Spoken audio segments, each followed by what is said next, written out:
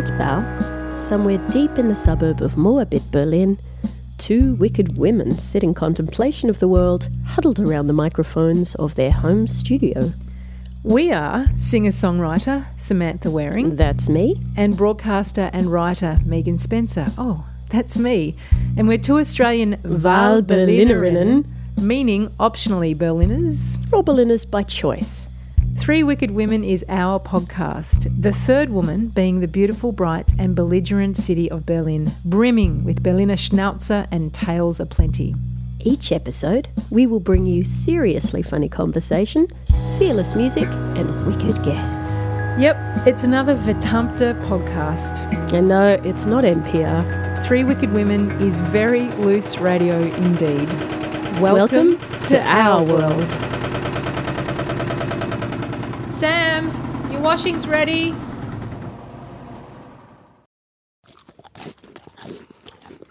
Hi, Megan. Hi, Sam. How you doing? Yeah, I have a crunchy one. Oh, thanks. I'm good. Wow. I guess, why are we eating and being a bit piggy about it on the mics? You know the rule. No liquids, no food around the equipment, but we're breaking that rule today. Very special reason why. Because this is side one, track 3, food. Correct. This Three Wicked Women episode is devoted to one of our favourite pastimes. Eating. Food and drink. I'm talking about food. It's so good. We're eating the Berlin equivalent of Click's biscuits. A marvellous round.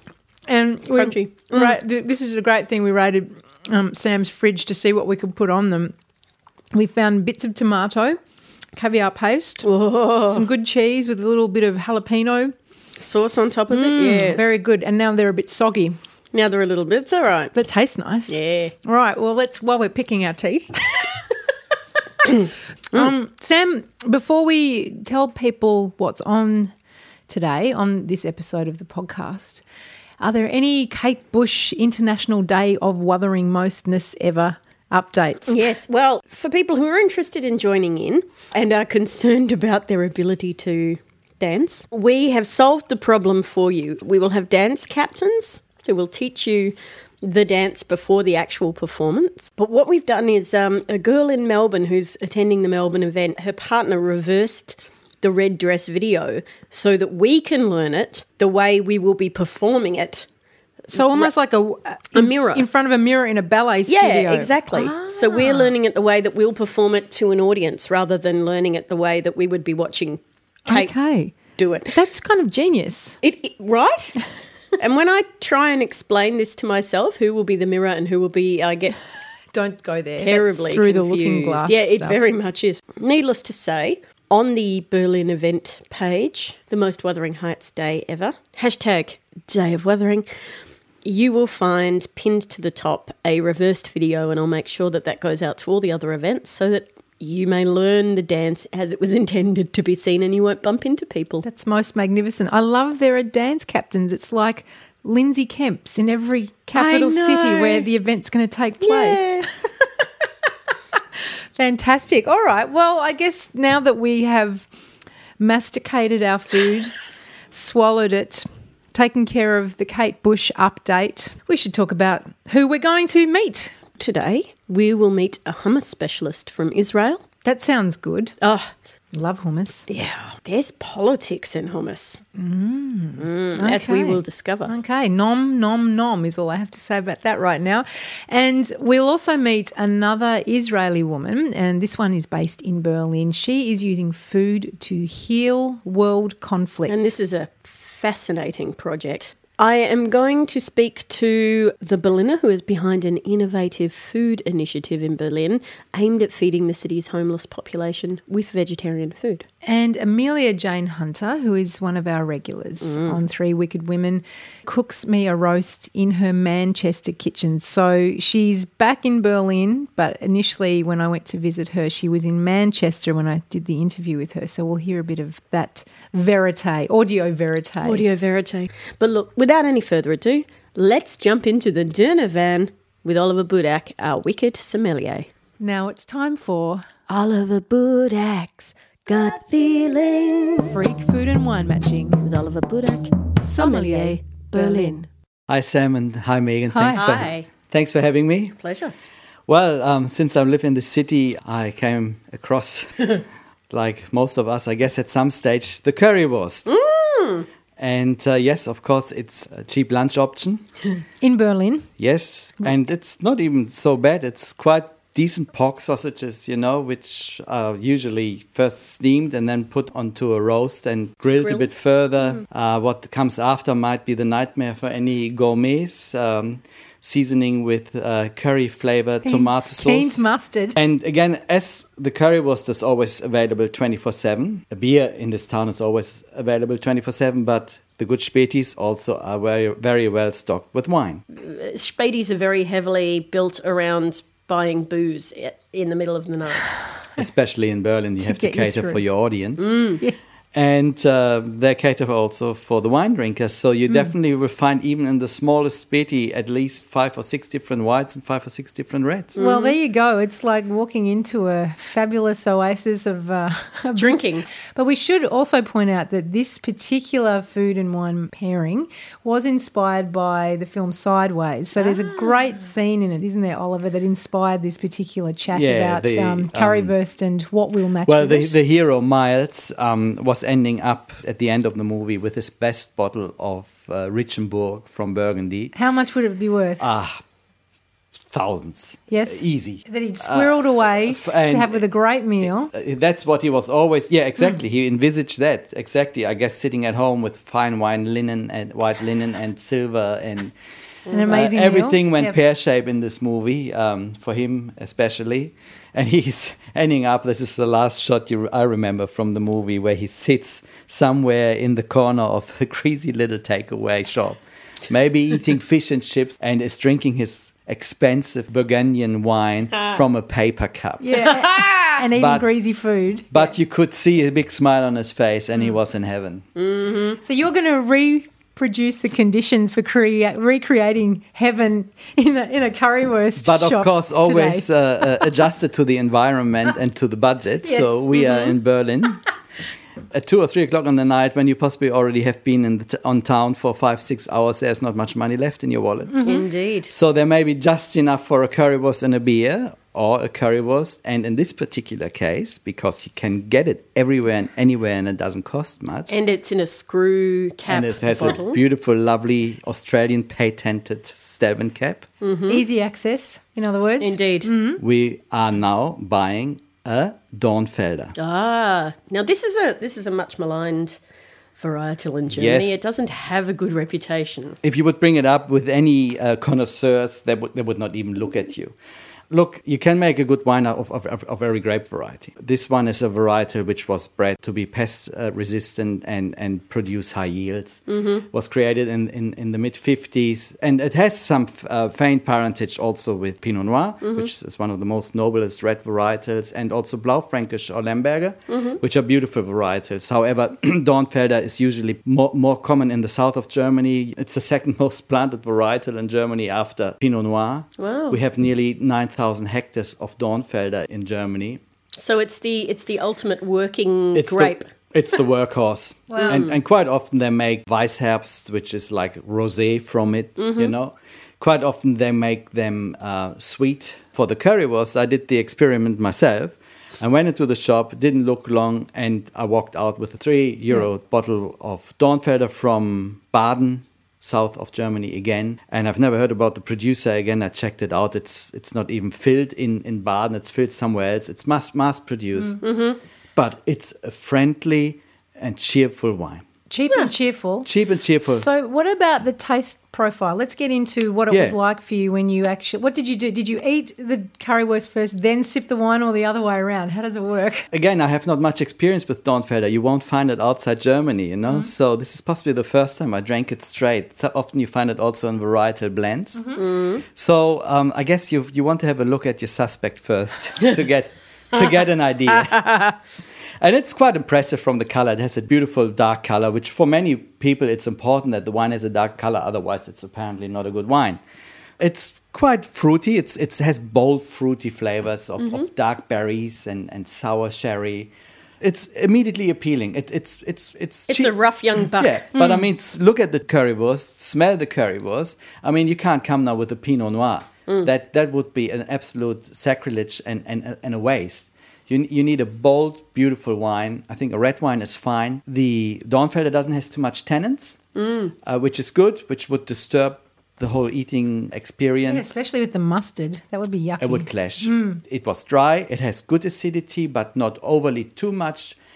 It has enough acidity to cut through some of this richness and the heaviness of the pork sausage. Das stimmt. But anyway, now if you're even well prepared and have a little temperature-controlled backpack with you, or you do that at home, chuck the wine in the fridge for 15 minutes or in the freezer for 5, whatever, and drink it at 12 to 14 degrees.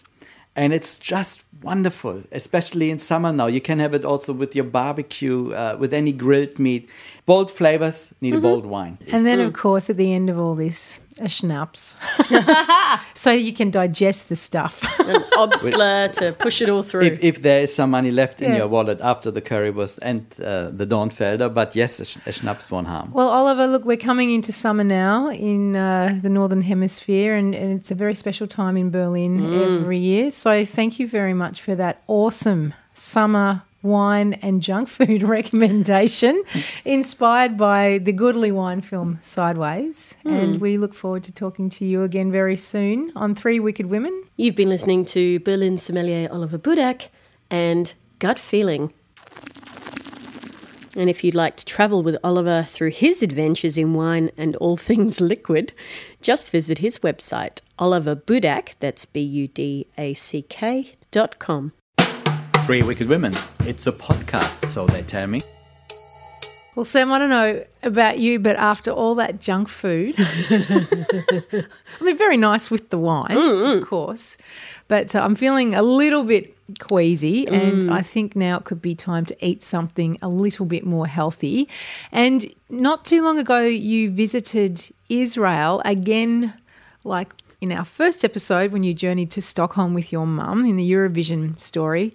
Again, you journeyed with your mum as a travelling partner, and this time you visited Israel. Who did you meet there? We met a fascinating and very friendly woman called Reut Miriam Cohen, and she is the convener of the most Wuthering Heights Day ever in Tel Aviv. Right, so she's a Kate Bush alumni. Yes, and we had this wonderful little moment actually when, after we did the interview in this very noisy bar, she got into her car to go back to her apartment, and we got into a taxi to go back to the train station. And running up that hill, the Kate Bush song came on the radio, and we texted each other at the same moment going, "Oh my God, it's a sign!"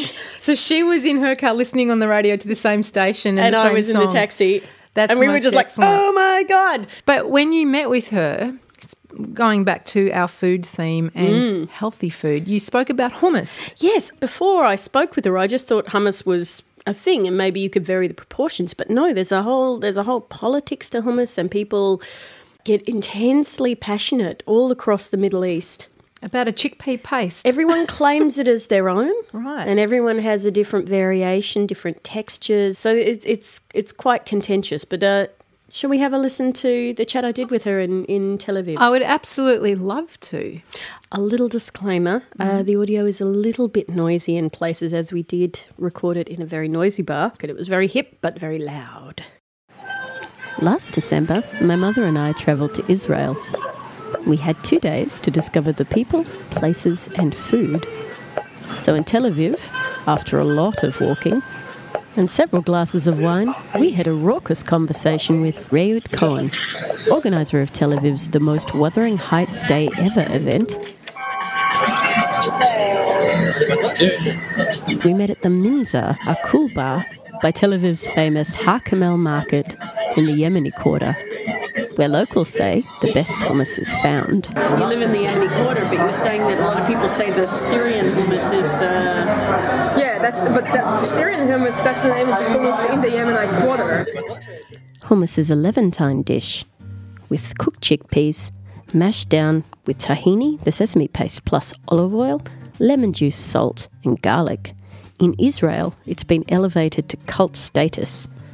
And Mum and I were to discover that in Israel, everyone has an opinion on this most iconic dish. Riet contended that the hummus in Jaffa, Tel Aviv's ancient port, and also in the northern port of Haifa, were much better than the so-called Syrian hummus found in Tel Aviv's Yemenite quarter. We asked her what the differences were. The thing with hummus is that all the real hummus places, like the good hummus places, they're only open in the morning and for lunch. Because usually they prepare the hummus fresh on the same day, and by 3 or 4 o'clock, it's all done. So they close up. Like they close when there's no more hummus left. Okay.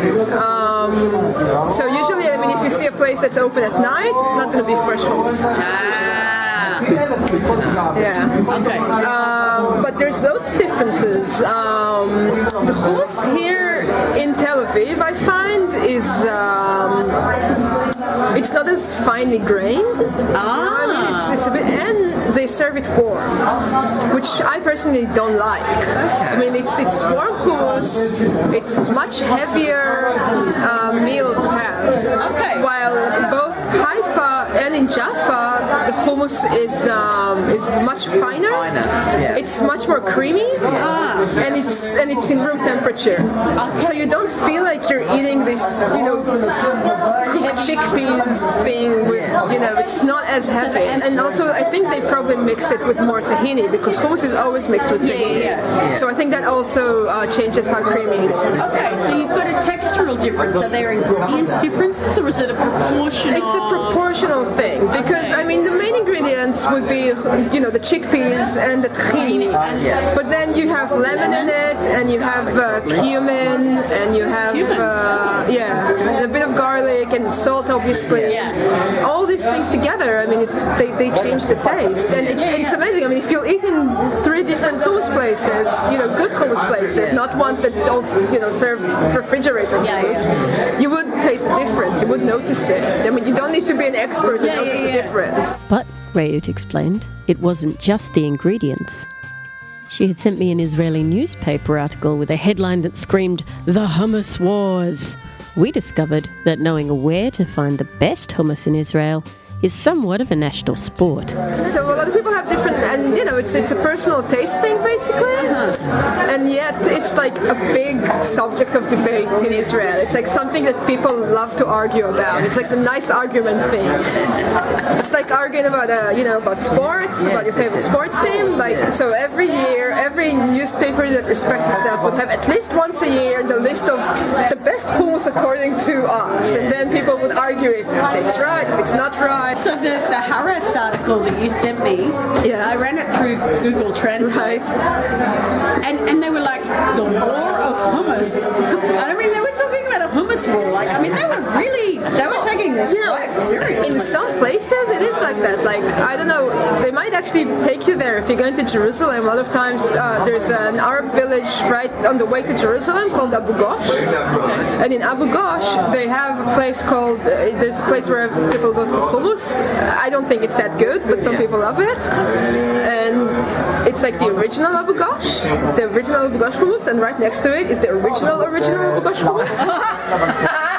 And basically, they probably started off in the same place, then someone fought with someone, and then they opened another place, and they're still arguing about who's the original one, whose hummus is the real good hummus. But it also gives you the chance to be really elitistic, because you can always say, oh, everyone talks about those hummus places, they're the popular ones, but I know that place that no one knows, in that Arab village no one ever goes to, it has like 3 inhabitants, and that's the best hummus. That is the original. All right. That's the best one. And it's sometimes it's not even, you have your own taste, but a lot of people would just say it's the best one because everyone says it's the best one. So with Riet Cohen in Tel Aviv, my mother and I learned a lot about the art and war of hummus. I'll post recipes for hummus and the other food that we talked about on the 3 Wicked Women Facebook page. 3 Wicked Women. It's not quite right radio. True that. Well, Hail hearty world traveller and fellow wicked woman, Sam Waring. That was a really, really interesting chat. Thank you. It was interesting to do. So now from the politics of hummus to the politics of food. And our next guest also hails from Israel, and she is convinced of food's diplomatic powers of healing. Is your show still called Three Wicked Women? Are we not still wicked? Tal Shalev, Hello. willkommen Danke, to danke. Three Wicked Women. It's nice to have you here. Your smiling face. Your first time with a radio interview. Oh, don't tell everybody that. I I'm love German. it. Oh, my God. No, it's great. We like a good deflowering here, don't we? A virgin radio Yes. experience. Wicked indeed. Yeah. We'll be very gentle. Thank you. Would you be kind enough to tell us about your journey to Berlin? Because originally you're from Israel, aren't you? Tel Aviv, Israel. Tel Aviv and Israel, basically two different countries. The same relationship that Berlin has to Germany, I'd say. Genau. Yeah, so I came here almost 2 years ago. I moved here because it's safer, it's nicer, people are actually nice, and it's colder, much colder. So great, and not a lot of sun. I'm surprised that you find people friendlier in Berlin. Well, if you smile to them and you give them the chance to be nice, they're actually nice. Most of the times. Okay. I didn't have a chance to meet a nasty German. Well, except, one Nazi guy that was drunk and told me that I'm too beautiful to be a Jew 1 week after I got here. Are you serious? Yes. Goodness me. Wow. It happens, to Israelis at least. I think that was my only Nazi experience. But mostly people are very nice when they hear that I'm from Tel Aviv or Israel. They're trying to be very, if they're German, so they're saying, I'm sorry, I apologize. My grandfather wasn't like that. And I don't care. If you're nice, that's fine. But basically, most of the people that I meet are very nice and they don't care. That's the main point here. No one cares. Okay. In Berlin, you mean? Yeah. Has there been any pushback from your family or your friends about coming here? Well, most of my friends supported. My family is a complicated issue. My mom was supportive. Well, she had no choice. She always knew that I'm going to move at some point somewhere, but not live in Israel. And she accepted that. She had no choice. My oldest sister actually told me before I left, you can move to Berlin and go and have some fun and leave us suckers all behind, and you leave us here to suffer. Oh, dear. Yeah. So it's kind of a touchy problem. So it's let's say. contrasting. Yes. Different responses from different No one people. cares it's Berlin because it's kind of like little Tel Aviv in a way. But no one cares, from my friends and family at least, that it's Germany. But they care that you moved away and you left Israel. That you're not staying. That makes you a traitor. Everybody who leaves Israel is a traitor because it's not okay to leave everyone behind. And, I think that everybody can make the choice of leaving and do something for themselves. But they chose not to. They chose to stay. I fought a lot to change things, but it's a culture, it's a mentality, and I don't think it would change, unfortunately. Is the culture that you have to put your body on the line by staying to defend the borders of Israel? What's the actual nature of the staying that people demand of you? Well, everybody should serve in the army. Whether you do it or not, that also makes you a traitor if you don't serve the army. I did a long time ago. It was not acceptable in my family that I wouldn't do it. So I did my service for almost 2 years. It's a full service, and then I left. And it's not that you have to serve, like to give your body to the country. It's that you have to be Zionist and to love the country and to say what the mainstream says. That's how it is actually now in Israel, more than before. The nature of Zionism is basically to believe in a state of Israel, that it's a Jewish country. However, I believe that Jews deserve a country, yes, but I don't think that it can match like they define democratic state, because not all citizens are equal. in reality. Maybe by law, yes, but you don't treat Jews the same. For example, Ethiopian Jews are discriminated, not to mention, obviously, Arabs and other minorities. So it's not a fully democratic state. So it can be Jewish and democratic, but if you don't believe that it's Jewish and democratic, because obviously you can vote, you can change things, but it's not the nature of democracy in my eyes. But if you don't believe in that, you're not a Zionist. And if you're not a Zionist, you're a traitor. Then go to Gaza and someone would rape you, please.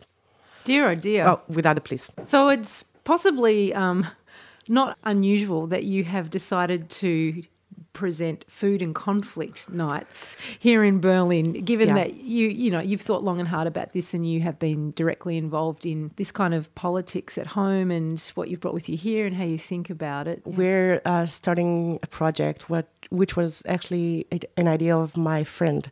She's Armenian. She lives here in Berlin for almost a year, and we got together in a storytelling night that I organized. We decided, since we're both coming from a conflict states, to bring to a certain change, which we think that is possible only here, on a neutral ground. That's interesting that Berlin becomes a neutral ground yes, for I know. communication. It's That's like fascinating. the great war state became the peace state. I actually learned that fact, that Germans believe only in peace, when I came here and wanted to pursue my PhD in security studies. So one professor in Freie Universität told me, listen, I'm sorry, but we don't deal with war studies. We prefer peace studies, because that's Germany.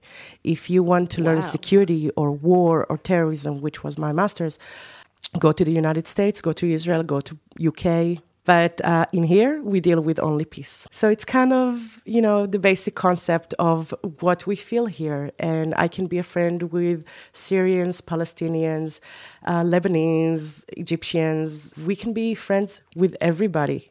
And nobody cares where you're from as long as you're a nice person. And we want to offer, by these nights, some kind of conflict resolution, like proposal to the conflict states, what to do by the people and for the people, instead of politicians. So your first night will be a Turkish-Armenian discussion panel.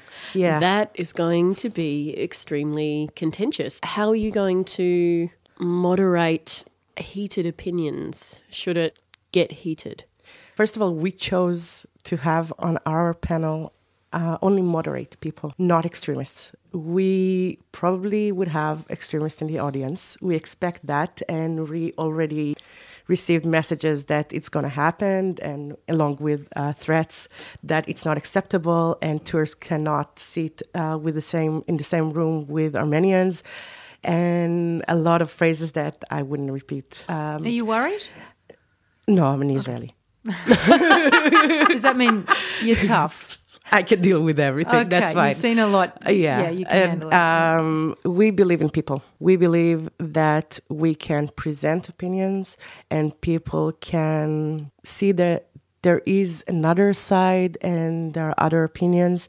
And we actually believe in that. And we're going to have discussion about very tough subjects, very sensitive topics. But after that, we're going to have a section of food. So what role does food play in cross-cultural understanding for you, or even in the process of healing these great political divides? Mostly similarities. Turkey and Armenia apparently have so many similarities that they mostly not willing to admit that they exist. But you can see it through the food. For example, the dishes that we are going to present that night is dolma, which is something with meat. Every nation makes it differently, call it the same name, and call it my own. The same with baklava. I was sure before I met my panel for Turkey, Armenia, that baklava is Lebanese or Syrian, but apparently not. The Greeks have it. Apparently, every nation has a different kind of version of baklava. But they prepare differently with different tastes, and it calls the same name. So we want to present these dishes for people to taste. and to see how it's possible to be similar and to cooperate with each other. And I think that's the most important message that we give that night. I think this seems like an incredibly optimistic proposal that you're facilitating here, like or in a forum for discussion. It seems really optimistic. I think why not? You know, I lived 35 years in an environment of pessimism. Sometimes we dream that it might be peace or it can be, but everything you do just got into like a wall because of politicians mostly, and how people choose to educate their kids and how the government educate the kids. And that's, you know, so on and on and on. Yeah, so I moved here and I feel the optimism. I feel people that are willing to talk to me, to be my friends, even though I'm Israeli. And it gives me hope. So I want to bring this hope forward. Our guest right now is Tal Shalev on Three Wicked Women, and we're chatting to her about her fantastic forum idea, which she will hold in Berlin, called Food and Conflict, which, Sam, you're very intrigued by. I'm super intrigued. It could be a recipe for peace. Do you think this is a model that you could take back to Israel and facilitate there? Well, they like food. But no. Along with conflict, I don't think that would work because there's more to go before it's possible. It's possible here because they've been through so much, the Germans. That side or the other side, it doesn't matter. They were willing to learn from their mistakes, which is very important. And in this series of events, we don't ask people to learn from the mistakes. We ask them to listen to discussions, to taste food, and to listen to music, traditional music. That's what we actually want them to open their mind. We want them to feel the other side instead of prejudging. So you want them to be able to walk out of there and take it away with them and think about it afterwards rather than coming to a specific resolution on the night. But Exactly. you will come to a point in the night where you present some possible solutions for Consideration. Our panelists are supposed to offer solutions, but we also want our audience to offer solutions that they think would work, because sometimes you get to hear unusual ideas. So we want to hear this. We want to hear everything and maybe form out of all of these ideas some kind of proposal. We hope it might work. We have one final question. Who is your favourite wicked woman? The first woman that comes to mind is Elphaba, a wicked witch of the West.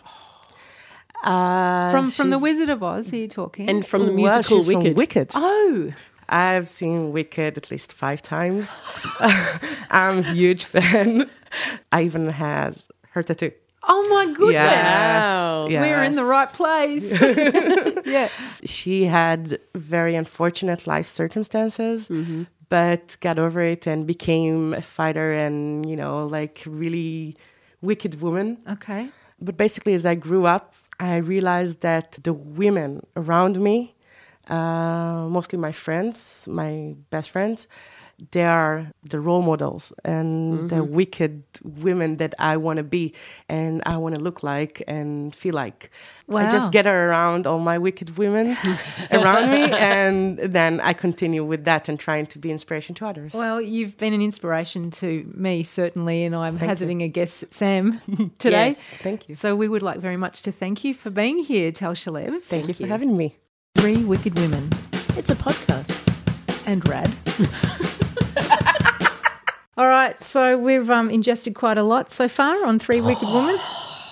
I'm just letting out the belt buckle. Yes. By a notch or two, but we're not done with food yet. Oh no. I don't know about you, Sam, but so much about food, you know, online or just wherever you read it or what you see around you when you walk down the street, so much of it is about taste and fashion and some innovative pop-up here, and we just usually hear only these stories about the hottest restaurant or cafe or wine bar or, I don't know, some weird thing in the middle of a something somewhere. Yeah, particularly Berlin. It has a lot of food trends. Yes, run by hipsters.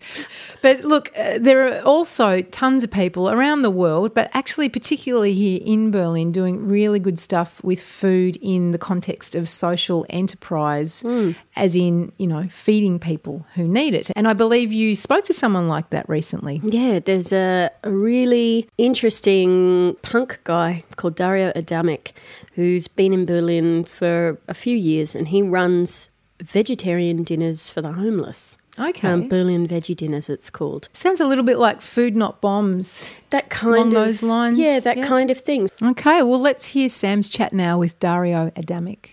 Test 1, 2. Three Wicked Women. You're listening to Three Wicked Women, and I'm here with Dario Adamic, who is the founder of the homeless veggie dinner that takes place once a month in Kreuzberg. Thank you for being on the show. Thank you for inviting me. You've got an interesting background that led up to all of this work that you do in Berlin. Born in Croatia, studied in Italy, and can you tell us what you studied? It's fascinating. Okay, I studied monkeys. I studied Japanese macaque monkeys and reconciliating behavior between them. After that, you made a record label? In 1994, I was in a band, and then with a bandmate, we thought, we ought to put our own records.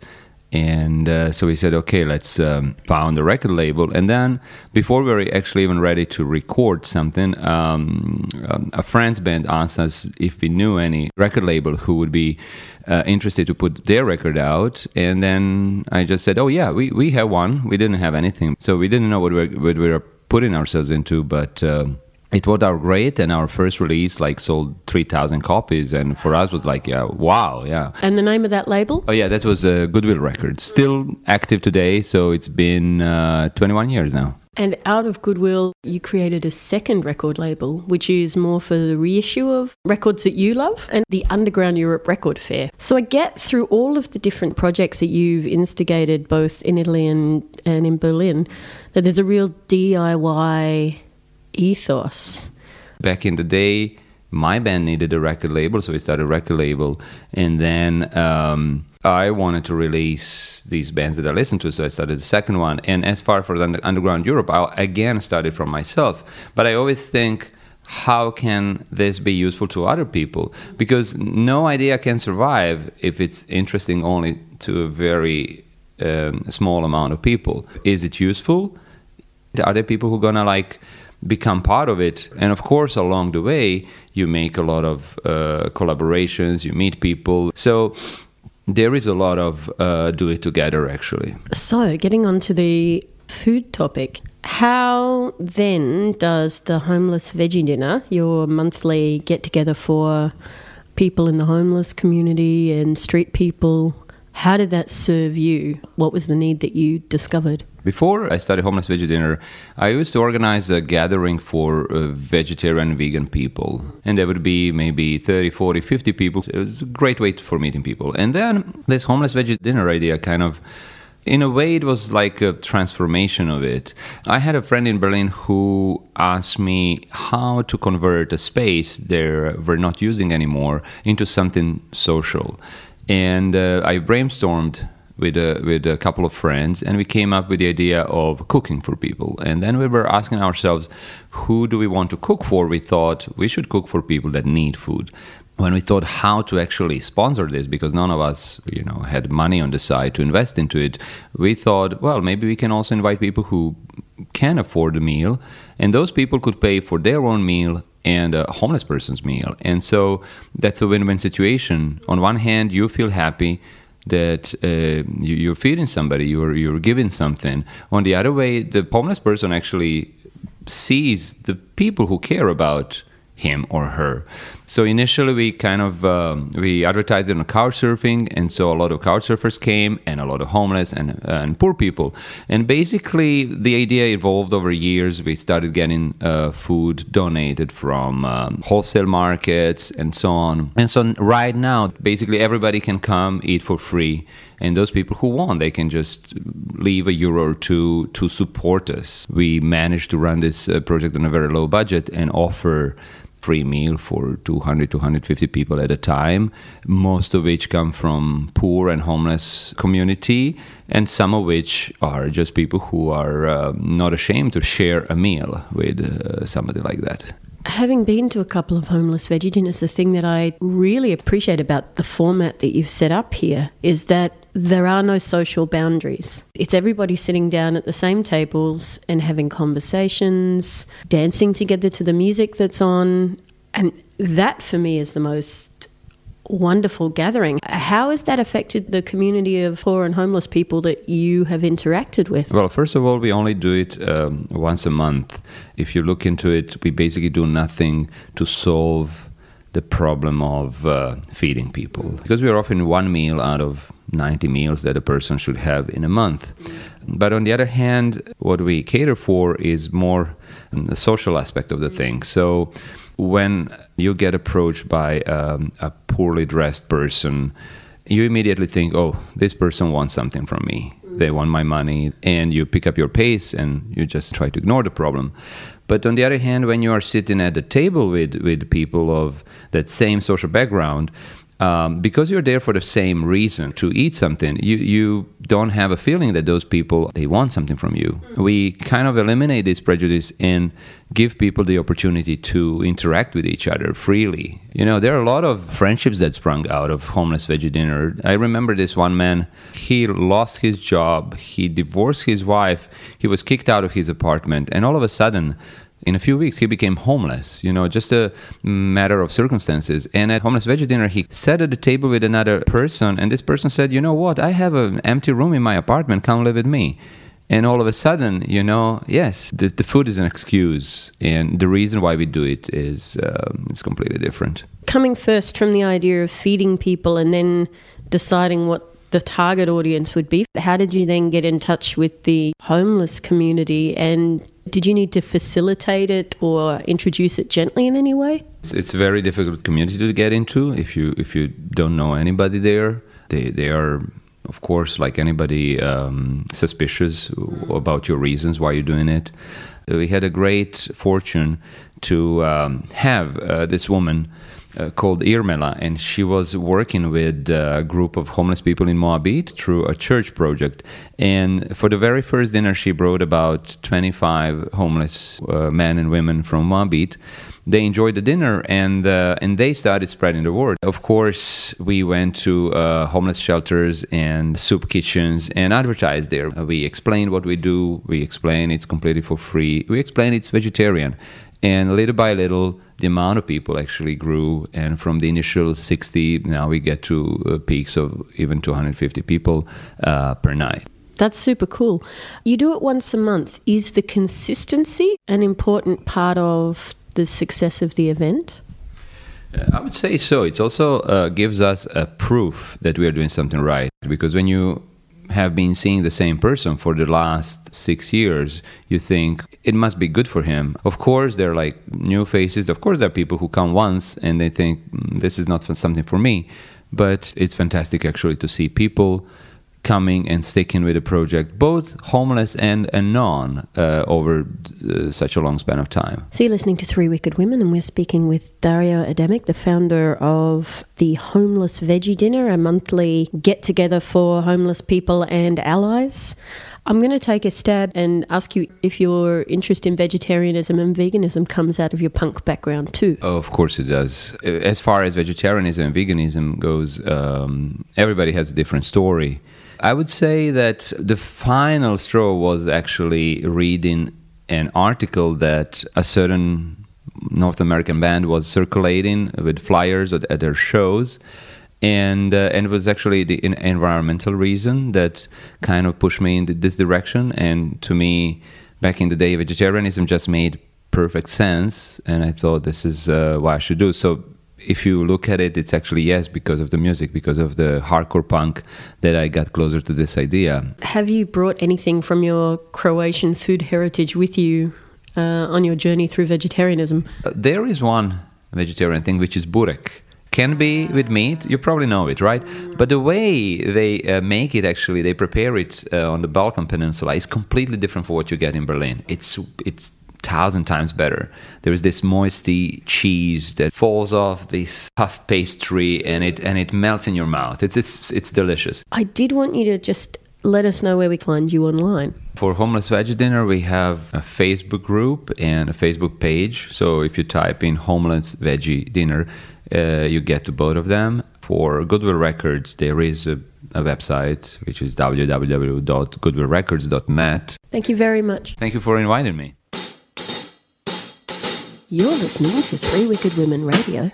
I've forgotten what the next bit is. Sorry, what? So, Megan, is there anything more dangerous than a wicked comedian with a hot plate in her hand? Well, Sam, we're about to find out. Amelia Jane Hunter, commit no nuisance. Stop out. I'm in the kitchen of Amelia Jane Hunter's Manchester house, and I've been away all day and I've just come home, and the whole house, including the hallway out the front door, smells of deliciousness. Amelia, what are you cooking? Well, I call it sort of the welcoming meal. It's slow-cooked shoulder of lamb, rubbed in garlic, lemon rind, olive oil, salt and love. And you cook a lot. What's your relationship with food like? Or what's it been like over your life? Fantastic. I mean, I was fortunate my mum and dad had a garden, or my dad really, and we used to go out and collect cow shit from the paddocks and bring it back in the back of the Holden, and he'd mulch the gardens with it. And I remember only tomatoes, beans and shitload of broad beans came out of it, but all of our family stuff has always been around food and ceremony and cooking and drinking maximum amount of wine during preparation time. Speaking of which, got to get myself a beer. Okay, so I'm following Amelia over to her Manchester white upright fridge. She's reaching in and she has a blue can in her hand. What is this? Well, because I thought it was a special occasion, you being here, being able to cook dinner, having a night off, I thought I'd go full bogan and purchase a 4-pack of Foster's 440 mils. Yeah, as vulgar as ever. And I have to say, no judgment please down under, the export quality is terrific. It smells, doesn't it? Like you can smell the yeastiness. And you can smell the 70s when your dad used to go and get me a KB from the fridge.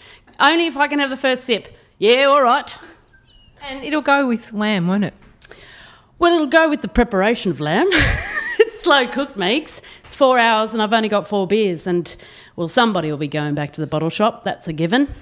But it'll be me. Now, I want to take you back to your bushwalking days in the Northern Territory. Now, you used to cook the tucker as a bush territory tour guide. You used to cook the tucker for German, English, Dutch, Australian tourists as you were taking them up to camp for weeks. Well, it's true. They weren't so much tourists, they were bushwalkers. And there weren't so much German. There was one Austrian who was an arsehole, and I got into a punch-up with him on a remote area airstrip, but that's another story. But it was Australians, and they were all really outdoorsy kind of, you know, bushwalkers, gutsy enough to come on these walks. And because they were a remote area, you had to, like, keep your weight right down in your backpack. So we dehydrated all of our own veggies. So you're sort of limited, but not with the use of spices and flavours. So my favourite was always like a red lentil curry with dehydrated broccoli, sweet potato, pumpkin. And farts? Well, there was always poo jokes inevitably on any bushwalk or any outdoor pursuit where there's high fibre diets, intake of water, and people are happy for the first time in their life. And so because we practice minimal impact, you know, take only photos, leave only footprints, and we are really, well, I'm very strict. Ask any of my clients and they'll go, oh, Jesus, did she do the blade, you know, display of how to dig a hole? Oh, for goodness sake. So, you know, you've got to dig a hole and, you know, do your business, burn your toilet paper, not on the fire while people are eating around it. Thanks, Bob. True. True, like big wads of dirty shit, you know, at 7:15 in the morning. It's like, oh, Bob, the smoke's coming over my face. Put another log on the fire. Exactly, literally. Were there ever any complaints about the food? Never on my walks. Is that because they were afraid of you? No, well, no, maybe a little bit, but they got over it and realised, you know, their lives were in my hand, and it was better that were on the good side of me. Lentils or nothing. Lentils or bed.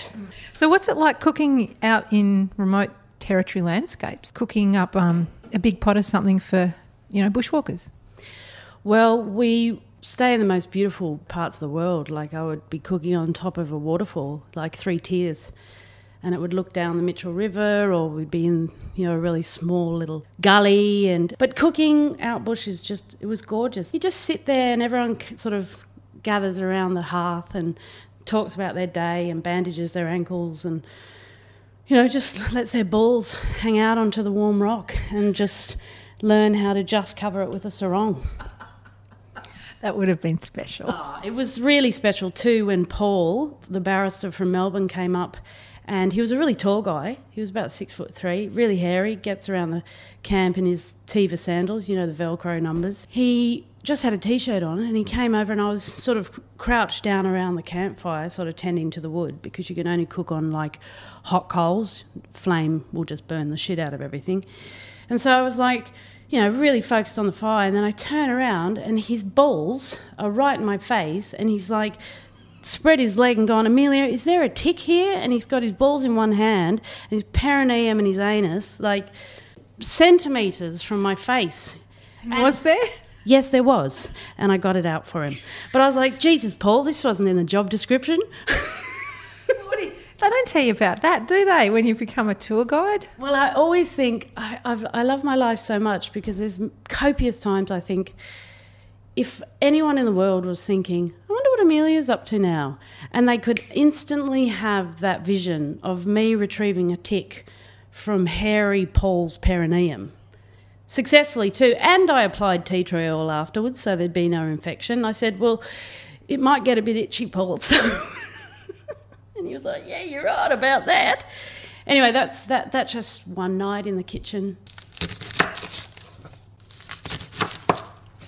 So,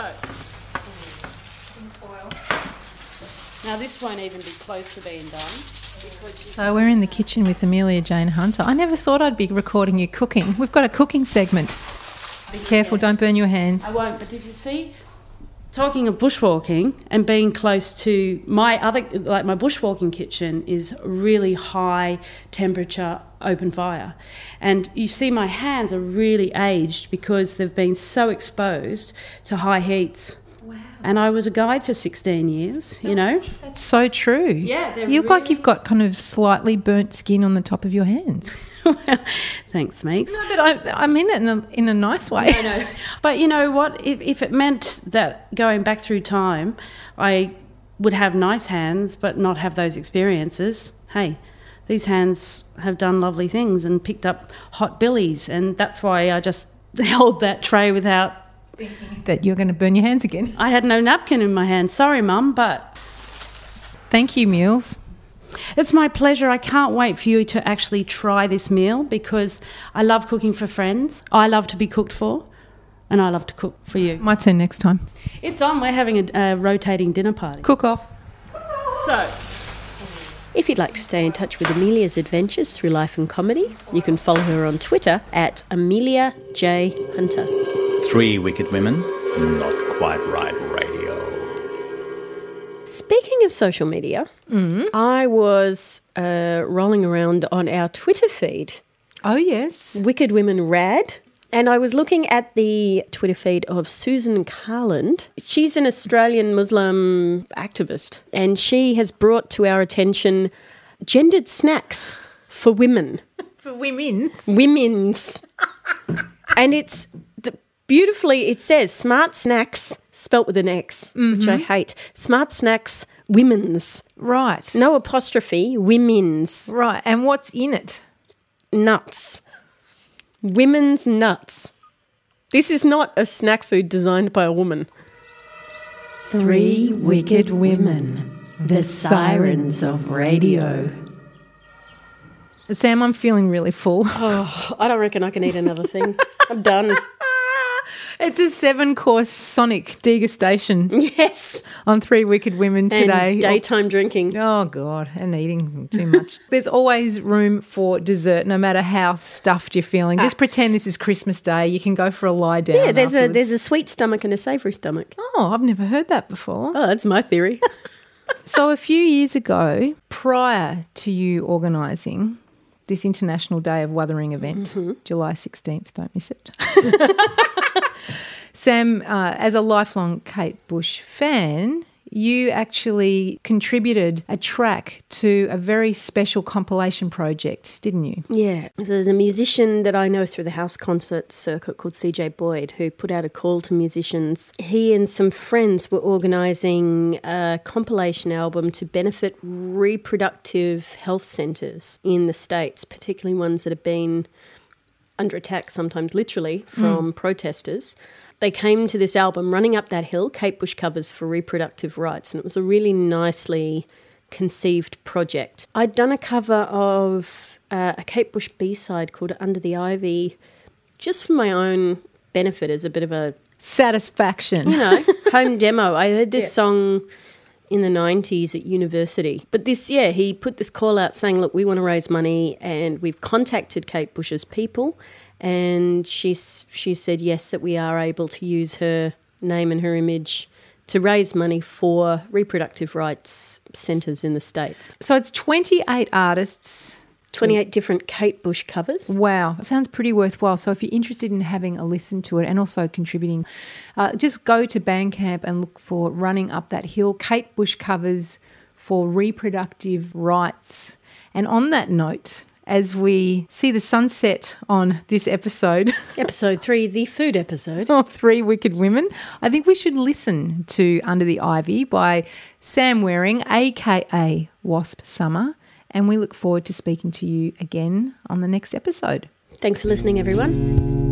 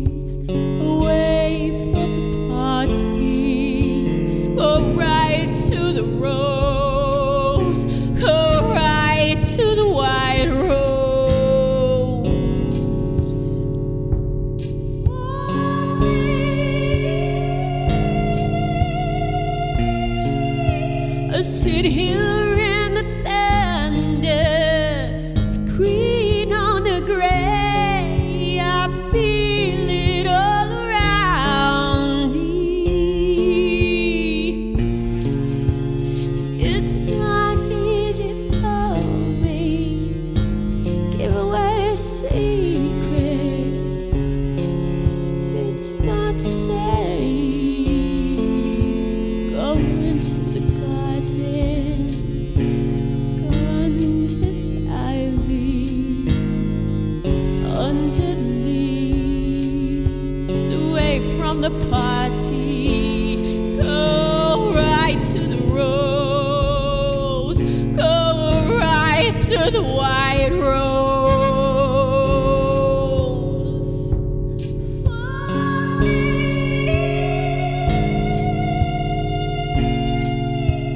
Go into the garden, go under the ivy, go under the leaves.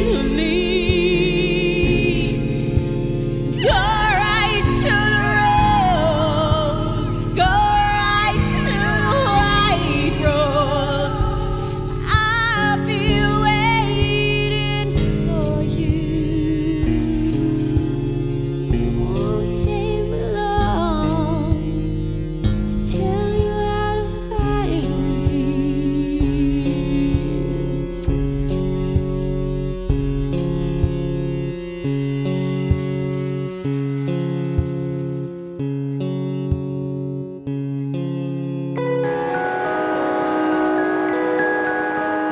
Wicked Women is an independent podcast produced by Megan Spencer. That's you. It is. And Samantha Waring. That's me. It is. Huge thanks to sound wizard James Tolson from Berlin Tour Support. To this week's special guests. And to our regular guests, Oliver Budak for Gut Feeling. And the very wicked Amelia Jane Hunter for Commit No Nuisance. And the Three Wicked Women theme song is Stolen Kisses by Wasp Summer. That's you, Sam. And our percussive stings are by Oliver Budak. And we would love to hear from you, our wicked audience. You can drop us a line at 3wickedwomenradio@gmail.com. Stay up to date with us on Facebook by liking 3 Wicked Women Radio. Or you can tweet us at wickedwomenrad, because that's frankly what we are. Share, stream, or download the 3 Wicked Women podcast from 3wickedwomenradio.bandcamp.com. And we can't wait to talk to you again next time in another fit of voluptuous panic. Cheers!